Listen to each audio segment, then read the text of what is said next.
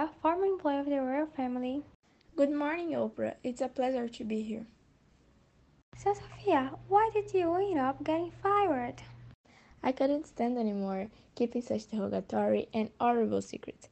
I was surrounded by threats to not tell this information. But I decided to honor my dignity and announce and for all the heavily image the royal family has. I understand, but what was this information that was passed in all the newspapers and gossip networks? I couldn't stand anymore keeping such derogatory and horrible secrets. I was surrounded by threats to not tell this information. But I decided to honor my dignity and announce and for all the heavily image the royal family has. Are you sure you saw the scene of what happened? Of course, people in the palace can confirm this if they had the courage. She suffered verbal attacks about her appearance and her origin every day.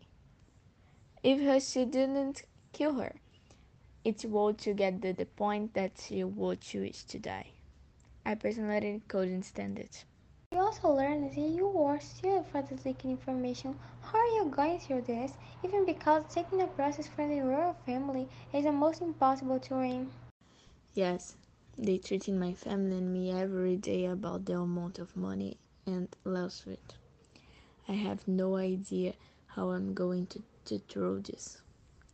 I couldn't help for everyone who has been touched by the story because for me it's a really impossible. But then, do you believe that justice cannot be done? Yes, I believe my truth.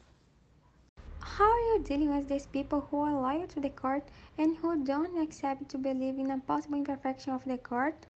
It's been quiet, even because I used to live with them and I know the people they are. Charges you have proclaimed are very serious. The whole world is shocked, and even those who believe are angry that you didn't prevent Diana's death. If you could go back in time, would you have made the accusation earlier to avoid such a tragedy? And do you believe that now things in the British kingdom have changed dramatically? I believe it has changed. Thank you very much for the interview. It was a pleasure to have you here.